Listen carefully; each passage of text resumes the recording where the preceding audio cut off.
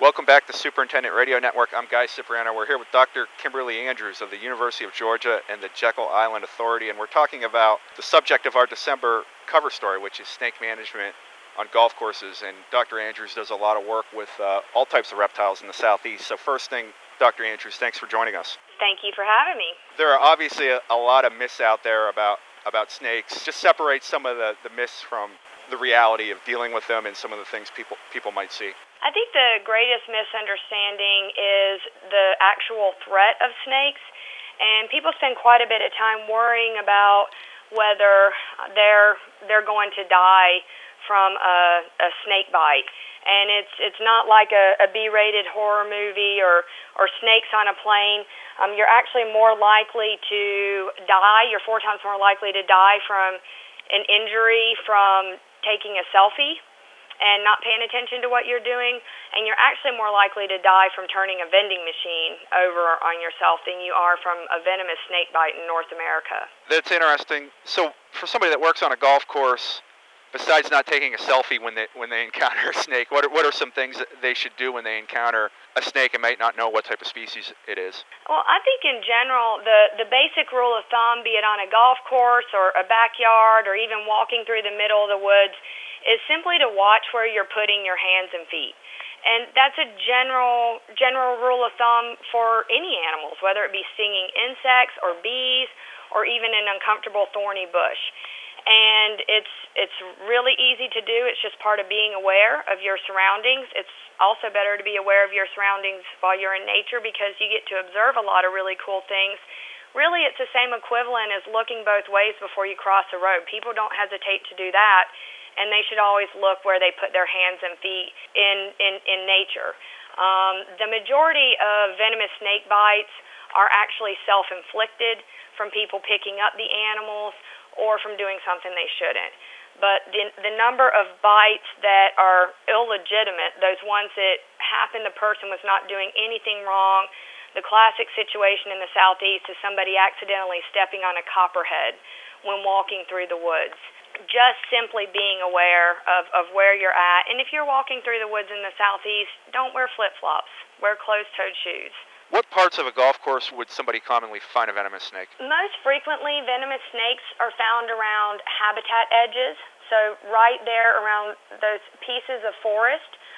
We usually see them, I would say, within 25 to 50 feet of the forest edge. And the reason why we find them there is because venomous snakes eat small mammals exclusively. That's also why they're a really important predator ecologically.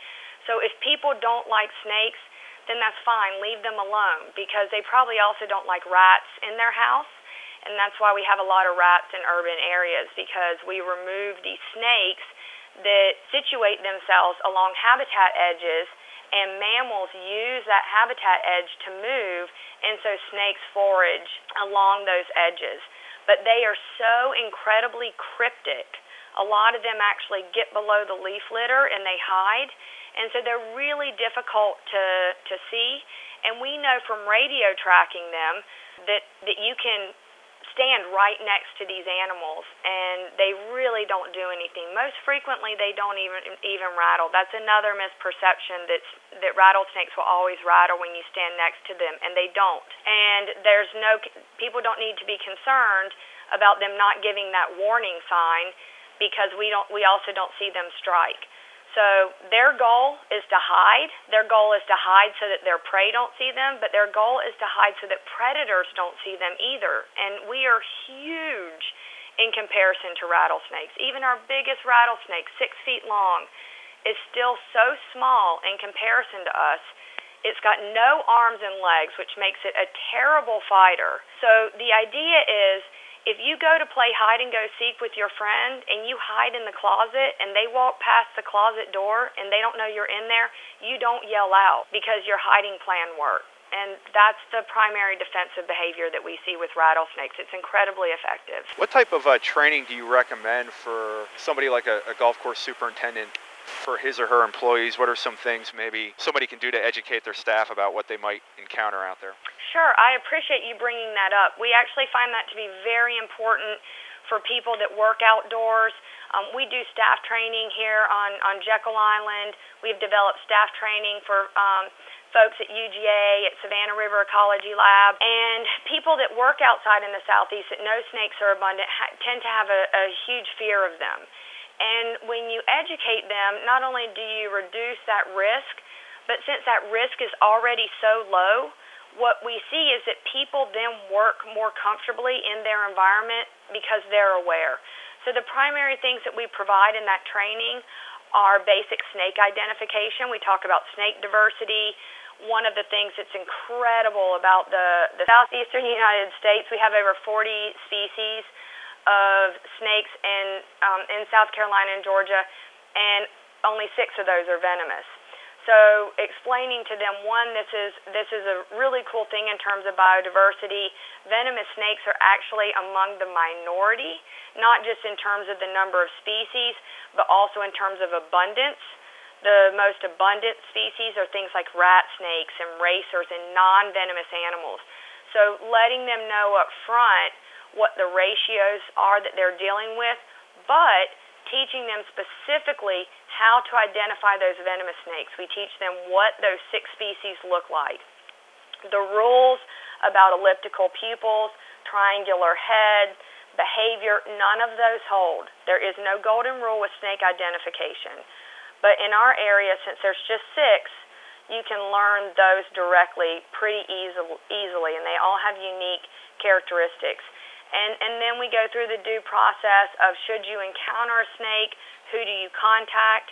We're here as a resource. And if that encounter does lead to a bite or a situation where you're concerned about your safety, here's how you handle that situation. Yeah, in the rare instance that a bite occurs, what are some guidelines that should be followed immediately after the bite happens? Well, and that's another area where there's myths. The old ideas of tourniquets, you don't do that. Again, our rattlesnakes and our venomous snakes all eat small mammals. The largest thing that any of our venomous snakes consume is a rabbit, and we're a lot bigger than a rabbit. Their venom is designed to kill something rabbit size or smaller. So when you use a tourniquet, what you've done is you've just quarantined that venom in a part of your body that's more rabbit sized. So we want actually for people just to let it circulate and dilute. You do need to go to the hospital. You know, venomous snake bites can be serious, and while mortality or while death is incredibly infrequent, we don't want there to be any permanent damage. You want to reduce the risk of someone even losing a finger or even having nerve damage. It's a simple inconvenience. The majority of our bites are inflicted by copperheads, and very frequently, if those are treated properly, they barely even leave a scar, if that. Again, it's something to avoid, but the danger is not as pronounced as it's expected to be. Where you can employ local resources, if you do have a herpetologist in the area that is trained in treating venomous snake bites, it's valuable for them to be on call and go to the hospital with you. Where something like that does not exist, as it is somewhat of a rarity to have a venomous snake bite expert in your county, ask when you get to the emergency room, ask to have a doctor treat you that has experience in venomous snake bites. All of the bites from our pit vipers, which are our copperheads, cottonmouths, and rattlesnakes, they're all treated the same. So the idea of you need to kill the snake and bring it in with you, don't. That's just forcing encounter with an animal that's already upset with you. If you can take a picture, sure. We also recommend that people take a Sharpie or some sort of pen and circle where the bite mark is, because you're going to have swelling and it's going to be difficult to see where that bite mark is, and also to write on that part of your body what time the bite was incurred. It's pretty infrequent for people to lose consciousness, but in the event that you do and you're alone, that's going to allow the doctor to see what how much time has passed and provide context for interpreting what symptoms he or she's observing. In addition to doing a lot of research with snakes, Dr. Andrews also works a lot with alligators. Just to end the podcast here, what are some things somebody on a golf course should be on the lookout for in regards to alligators, and what should someone do if they do encounter an alligator on a golf course? Okay, most of the time when people see animals, alligator, snakes, or even raccoon or fox, it's because they're on the move across the open green area, and the best thing to do is just stand back and give them their space. If it's an animal that's a potentially dangerous animal that you don't want to have an interaction with, like an alligator, just stand back. You want it to be out of the way, and it's doing that on its own. It's on the move. People also see alligators frequently while they're basking, and we've actually done studies to look at how they respond when we go to approach them, and the myth that they will chase you and you need to run zigzag and all of that baloney, it's not the case. Alligators either frequently sit there and again just want to have their space, or they'll actually move into the water and flee away from you. People see that a lot when they're trying to get pictures, and alligators will again move when they're still at a substantial distance. If there is a cause for concern, contact someone on the golf course and ask who needs to be contacted. Say, I'm concerned about how this alligator is behaving, and should it be reported? Well, this is all excellent information. Where can somebody go to learn more about the reptiles you and your team study? We have a Facebook page and a web page. We're called the Applied Wildlife Conservation Lab, and we have information there. There are incredible identification resources through the UGA Savannah River Ecology Lab site. We have pictures and descriptions and range maps for all the species of reptiles and amphibians in South Carolina and Georgia. And we additionally have pages on how to be safe around snakes and how to be safe around alligators. And as a backyard reference, we're particularly big fans of the Southeastern series the University of Georgia Press put out. So there's a Snakes of the Southeast, actually, that was just reprinted, Turtles of the Southeast, Lizards and Crocodilians, and these are great backyard guides, things that people can put on their coffee table when they see something in the yard, and we also use them as experts. So those are a fantastic go-to as well.